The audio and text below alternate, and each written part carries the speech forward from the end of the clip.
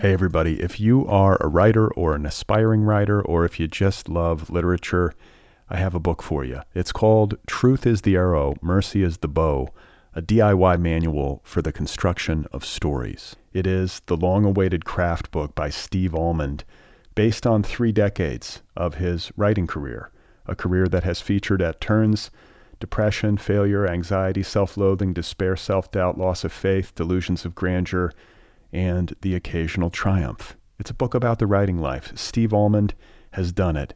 He has embraced it, the full catastrophe, and he has lived to tell about it. The Boston Globe says, quote, "This isn't just a book about writing, it's a book about honesty." And Richard Russo calls it, quote, "one of the best books on writing I've ever read. It's also the funniest by a country mile." Once again, it's called Truth is the Arrow, Mercy is the Bow, a DIY manual for the construction of stories by Steve Almond, available from Zando. Go get your copy right now, wherever you buy books. Hi, everybody. Welcome to The Other People Show. I'm Brad Listy, and I am your host. I'm in Los Angeles. It is good to be with you. I appreciate you tuning in.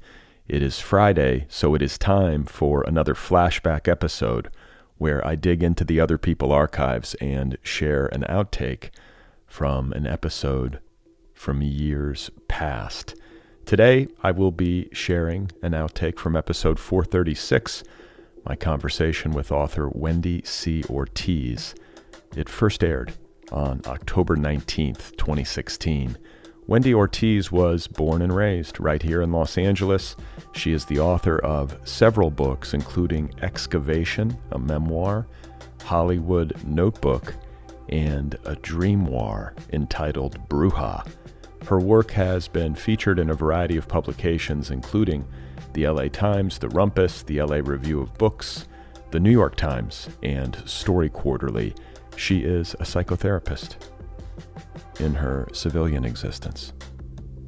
Always fun talking with Wendy C. Ortiz, and I am excited to be sharing with you a flashback to our conversation back in 2016. That is coming up in just a second. A quick reminder to please subscribe to this podcast wherever you listen. You can also subscribe on YouTube. Follow the show on social media, TikTok, Instagram, Twitter, and Blue Sky. And if you want to get my weekly email newsletter in your inbox, you can subscribe for free over at Substack. And if you would like to join the Other People Patreon community, help keep this show going into the future, go sign up over at patreon.com/otherpplpod. That's patreon.com/otherpplpod. All right, so on with the show. Let's get to today's flashback from episode 436, my conversation with Wendy C. Ortiz. It first aired on October 19th, 2016. A quick reminder that the full episode is available in the feed, so if you want to hear the full conversation, just go look for episode 436. It is there waiting for you. All right?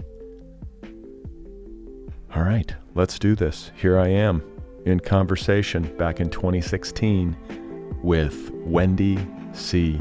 Ortiz. It's a book about dreams. It could be considered a dream journal, but it's like a life that I lived overnight in my sleep. It was written around the same time as the text for Hollywood Notebook.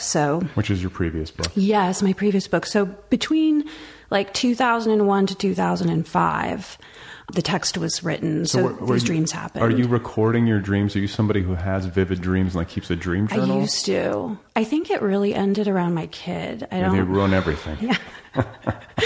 Yeah, I don't have the vivid dreams that I used to have, and I definitely don't record them anymore unless something stands out. If it's like a person or a phrase or a fruit or something weird that stands out, then I'll record it.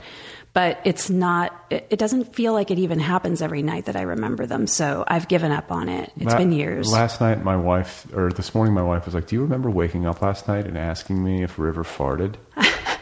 And I woke up, because I sleep so lightly. We have the baby monitor still. And I think in my sleep, I thought I heard my child fart.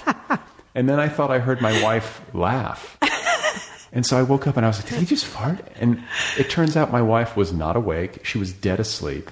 Oh. And so she just heard me, like I woke her up in the middle of the night. Whoa. And I was like, did he just fart? She's like, what do you... She's like, why did you wake me up to ask me that? And I was like, I thought you were awake and laughing. I was like half asleep in some sort of... I sleep with earplugs now. And it's kind of weird. It's like I never slept with earplugs until I was pregnant, like really deep in pregnancy. And I was just like, oh my God, I just need to turn everything off. And now I can't sleep without them. Well, so we use a fan. Like neither my wife nor I can sleep without a fan running like full blast, which it drowns out a lot of sound. Yeah. So I think it performs the same Now function. I feel like I have to have like something in my ears to just block everything out, which is kind of scary. I mean, in the first few months of my kid being here, it was like, no, I can't use earplugs. I have to be able to hear everything. But then probably when she was around 5 or 6 months old, it was back to earplugs, and now I have to have them. I don't care if you're screaming for food. Mommy needs her sleep. I did my time. Yes. So you have a lot, you used to at least have a lot of very vivid dreams. Yeah. And I've been recording them for many, many, many years, even before this. Are you finding narrative in them? Are you finding just imagery that then provokes narrative in your writing? Or like, you know what I'm saying? Like, what do they look like? So the dreams that are in this book kind of have a narrative. And one of the things that I did was I used all the same pseudonyms for the people that I've used for Hollywood Notebook and some of my essays and Excavation. So Jeff appears in this book in a dream. So I used... Who is Jeff? Let's out him right now. Oh, okay. Do you remember? Excavation has a teacher named Jeff in it. So he appears, and it's like really, really gross. Character. Yeah, really gross, scary dreams about him too. But... basically, if you look at the text, and then of course I edited all the text because this used to all be on a website. I captured all of the text just like Hollywood Notebook, knew that I was going to do something with it at some point, edited it so that there was like a hint of a narrative. I cannot tell you that there is like a narrative arc in this book, but I don't know. My second book didn't have one either. Well, it's weird because sometimes dreams, I'm imagining, especially in the aggregate, can probably suggest something. Oh, yes. So reading them all together and the way that it's edited, there is a thread of a narrative in there. And for me, it's easy, of course, to pick out the themes. But as I've been talking to people who have read copies of it, they're seeing a narrative thread as well. So I feel like, good. I want it to be very subtle. I'm not crazy. Yeah. I'm not the only... But, it's like there's a lot of animals. The same animals tend to show up a lot. There's a lot of sharks. There's a lot of, like, big ocean animals. You ever Google this? Because, like, you can find all these sorts of, dream deciphering websites. I tend not to use any dream interpretation stuff because when I was in Jungian analysis, my analyst was always like, let's just think of these dream people, animals, situations as aspects of you. And if you think about it that way, then what does it mean? So it's different than if I look up in a dream dictionary, anything about cats is usually about sexuality. I can sort of go there, like that makes sense on a certain level. But what if I am there are lots of dreams where there's like a dozen cats at my feet and like I'm trying to count them or they're jumping out of my arms. Such a sick pervert. Oh my God. And so I have so many dreams like that. I think it's more, it's probably more multifaceted than just sexuality going on in there. Well, and I think it also, especially if you're coming at it from an analysis standpoint, you're trying to work on yourself or whatever. Like if you start to externalize all of these things, and make them some kind of other, I think that you might be giving them a power that they don't deserve. Yeah. Whereas if you say like, oh, this is something from inside of me, these are aspects of me, right? It makes it something that you could probably control better and that you would have more power over. Right. There are some people, like there are figures that show up in the dreams in this book that I am still curious about. I don't know who they are. And sometimes they had names, like there was a name David Shelton and like a person who showed up in my dreams. I have never met this person in my life, but they showed up in the dream with a name. And I have a theory about this. I kind of imagine, like you see babies, people are constantly putting their face, like stranger faces in the baby's face. The baby is recording all of this. It's going somewhere. And so I sometimes wonder if like these weird people that show up in our dreams, we don't know who they are like just random people that, as children growing up, we've just recorded all of these weird faces, people, names, and then they just like show up later in a dream. I mean, that's as workable to me as any explanation. But then there's also part of me that's like, maybe it's somebody from a past life. Maybe it's somebody from a future life. Maybe it's a fucking alien. Totally. Like, and that's why it's important to me to write this stuff down, you know, because I want to be able to look back at it and go, oh. Like how much magical thinking do you allow yourself when it comes to stuff like this specifically, but then also in life generally? Like, are you somebody who indulges in that, or are you somebody who's more of a, no, you know, like, not unless there's evidence, I'm not gonna... Oh, no, I'm not like that at all. I feel like you cannot prove to me whether or not certain things exist. Yes, okay, like, there's a couch here, I see the couch, but you can't tell me that aliens don't exist or ghosts don't exist. Like, you can't tell me that. But you can't also, I also can't be convinced that aliens... I mean, it seems like logical to me that there are other intelligent life forms in the universe just based on its size. Sure. Like, the probability seems very convincing to me. Sure. But like, I do not have concrete evidence that's been presented to me as of yet.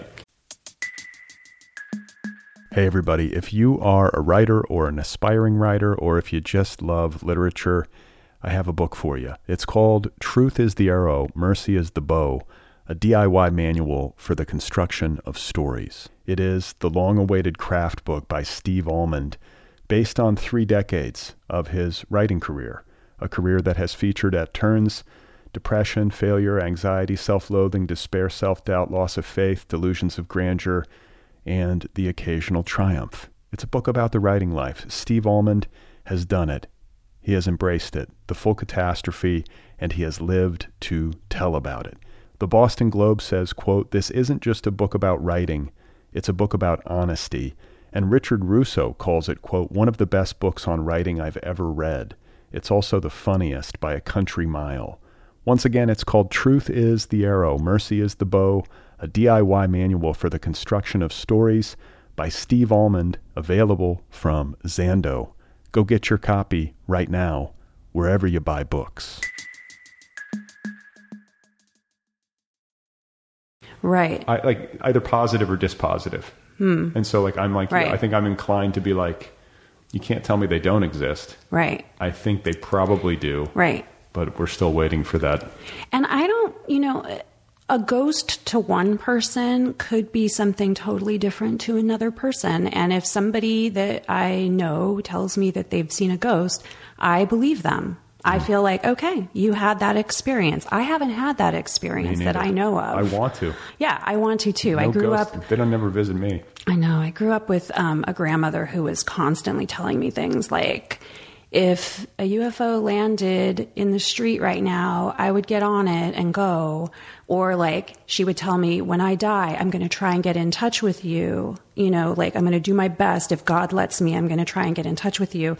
And like, she would base it off of Twilight Zone episodes, like the episode where the telephone wire, like they find out that the telephone wire is in some graveyard and like somebody keeps getting a phone call, but nobody says anything. And it's because the telephone wire is like connected to a grave or something. Like my grandmother would say, you know, if I can do that, I will try to do that. My grandmother's now been dead for like 5 years and I haven't had any visitations that I'm aware of. Any dreams? No. Yeah. No. Yeah, I mean, I had a buddy of mine die when I was in college. And I had one very vivid dream where I was in a very nice restaurant, which was, it was like almost like black tie. Ooh. Or I was wearing a suit, you know, just very unusual for me to be at a dinner like that. And I remember looking across the restaurant and he was there and he just looked at me and smiled. And then like I woke up. Whoa. Yeah.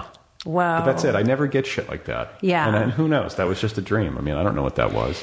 I mean, my preference is like, I'm going to stay open to this stuff. I feel like I am a person who believes in synchronicity.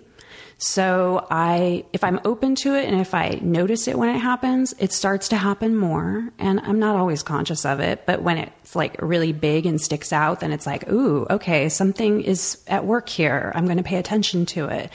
So I feel like I tend to keep myself open to anything. Like, okay. You know, that's a good way to be. It can't be disproved to me. Right. So, and it's better than being like closed and like, because like the word that comes to mind for me is certainty.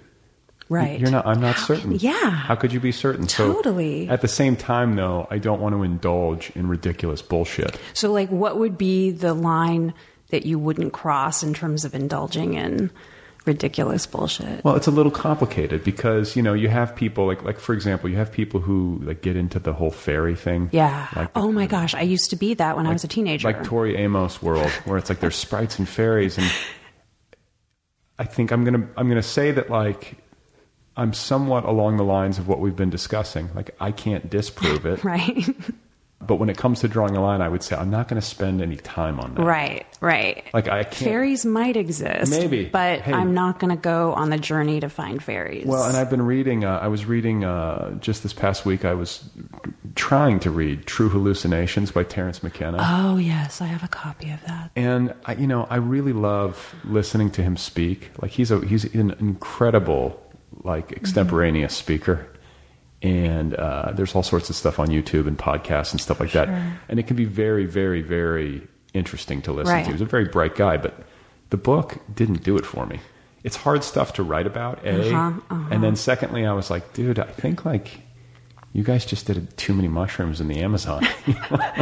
Like that was, I didn't get nearly the depth charge that I get from hearing him speak. I don't know what it was, but I guess what I'm trying to say is that I can find myself like, cause he sees a UFO. There's a lot of unexplainable stuff that happens down there. And so, but it's hard to articulate the psychedelic experience. It's hard to articulate the dream experience. Yes. The two actually have something in common.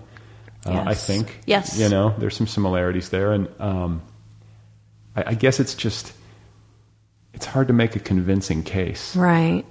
After the fact. It's got to be experienced almost. Yeah. I mean, so I don't know if you've seen books. I'm not going to talk about fairies the whole time, but I don't know if you've ever seen, there's like books out there that have like real pictures of fairies, and they're taken, I think it's like early 1900s or something. And it's like this collection of photographs that's really well known among, people who are into fairies. And the pictures look ridiculous, but when I was a teenager and also when I was taking a lot more drugs, I was totally open to that. And I was like, yeah, fairies, like I'm going to look for these fairies. And, now I'm much further away from that experience. And, like I can see how like the psychedelic experience is also a way of trying to get closer to either a dream experience or a supernatural experience, paranormal, extraterrestrial. Yeah. I mean, I think that's a lot of what McKenna supposes, is that there's like an extraterrestrial element. And when you talk about fairies, not to spend too much time on this, but I've always been like haunted / fascinated by what they describe in the DMT experience as the machine elves. Have you ever heard of this? No. Apparently, when you do DMT, which is a very potent but very brief, it's a very short-lived hallucination. It's like 7 to 15 minutes. Oh, but it's extremely intense. Whereas like acid, it's like a 12-hour commitment or whatever. This is like you smoke it, you sit back, and like for 15 minutes, you're just gone. And he reports that he goes into like a kind of dome. And these like self-dribbling metallic basketballs that are like little elfin voices. Every single time he goes there, like surround him and sort of sing to him and like. Whoa! But is that just limited to him, or do other people? I think other people report. Oh, machine elves. Okay. Which how far from fairies is machine elves? I think is my point. Right. It's like the more masculine fairy. Exactly. Women are like, oh my god. Fairies. Guys are like the machine elves. They're dribbling. They're metal. Yeah. It's so, there's like weird elements in my book that are like, they're definitely places that I return to. That's the other thing. Like when you were saying, like, he goes back to a place and these things appear. That makes me think of a series of dreams that I was having where I would keep returning to the same place that doesn't exist. What is it? There are lots of them. Oh, okay. So like name one. In the book, one was Olympia that isn't Olympia. So, I lived in Olympia for 8 years. If you go there physically, it looks a certain way. But every time I would show up to this place in my dreams, I knew that it was Olympia, but I'd wake up and say, oh, that's Olympia. That's not Olympia. I'd just show up. Wes Anderson's New York and Royal Tenenbaums. Yeah. It's like almost New York. Right. Yeah. Like I'd show up and like some of the elements would be the same, or I'd meet somebody there who I'd go, oh yeah, okay, this must be Olympia. That's not Olympia. But there are also like all of these other places that I can't think of off the top of my head. But when I dream them, in the dream, I am like, oh yeah, this place. I've been here before. But when I wake up, that I know that the place doesn't exist. I keep returning there in my dreams. And so pre-baby, how often did every morning you woke up and you could remember it? Not every morning. There were periods of time, like I have a lot of different notebooks over the years. So it's like maybe a couple years here, I would start to write all my dreams down and then I would let it go and then I'd start it back up. And the last times that I was doing it, it's like I would wake up in the middle of the night and write a little like, you know, you could barely read it the next morning, just like a few key words. So it was pretty different recording than when I had all of this time and energy to like wake up the next morning and write it all out, you know? Olympia that was not Olympia. Yeah. I like that. Olympia, yeah. Okay, so when it comes to your professional work in psychotherapy or as a psychologist? Yep, psychotherapy. So psychotherapy, does that give you insight into, I mean, you talked about being in Jungian analysis and, you know, how that can give one perspective on their dream life. Like, is there anything else that you glean from, you know, that side of yourself that allows you to understand your dream, you know, your dream existence, or what those things, like what do dreams, what function do they perform for human beings psychologically? Well, I don't know if I can answer that, but I feel like, because it also would probably be different. Everybody could answer that differently, right? I feel like now what I look to in my dreams is I probably do look for answers to questions. Like, you know, there's the very common, like if you're trying to work something out in your head, like maybe ask it before you go to sleep, and then maybe Does an my answer. Son have gas? Or, you know, how do I finish this novel? Right. You know, like what's the ending? In case you don't listen to the show ever except for this one, I've been complaining about trying to finish my novel for like 6 episodes in a row. So, you know, like I actually feel like that's how I got the ending for Bruja. Was like, I didn't know how I was going to end it because it's just a series of dreams. What dream do you end on? Like, which one is the most significant dream to end on? And talking it out with people and then actually having a dream that gave me the ending was like, oh, okay, this is how it works. This gives me hope. This is what I need. Just got to have a fucking dream. Okay, folks, there we have it. That was my conversation with Wendy C. Ortiz. Episode 436. It first aired on October 19th, 2016. You can find Wendy on the internet at wendyortiz.com. She is also intermittently, I believe, on social media, Twitter and Instagram, if I have that correct. Her books are called Excavation, Hollywood Notebook, and in the context of the conversation that you just heard, the Dreamoir entitled Bruja. Go get her books. Wendy C. Ortiz. Don't forget to subscribe to this show wherever you listen. You can also subscribe on YouTube. Follow the show on social media, TikTok, Instagram, Twitter, and Blue Sky. Subscribe to my newsletter. I would love it if you did that over at Substack. And if you enjoy this show, if you listen regularly, if you get something from it, if you love book culture, if you want to see this show continue into the future, join the Other People Patreon community over at patreon.com/otherpplpod. You can also sign up for the Other People Book Club. That's a thing. Do that at otherppl.com. Get an Other People t-shirt or a sweatshirt at otherppl.com. And finally, if you want to read my latest novel, it is called Be Brief and Tell Them Everything, available now in trade paperback, ebook, and audiobook editions.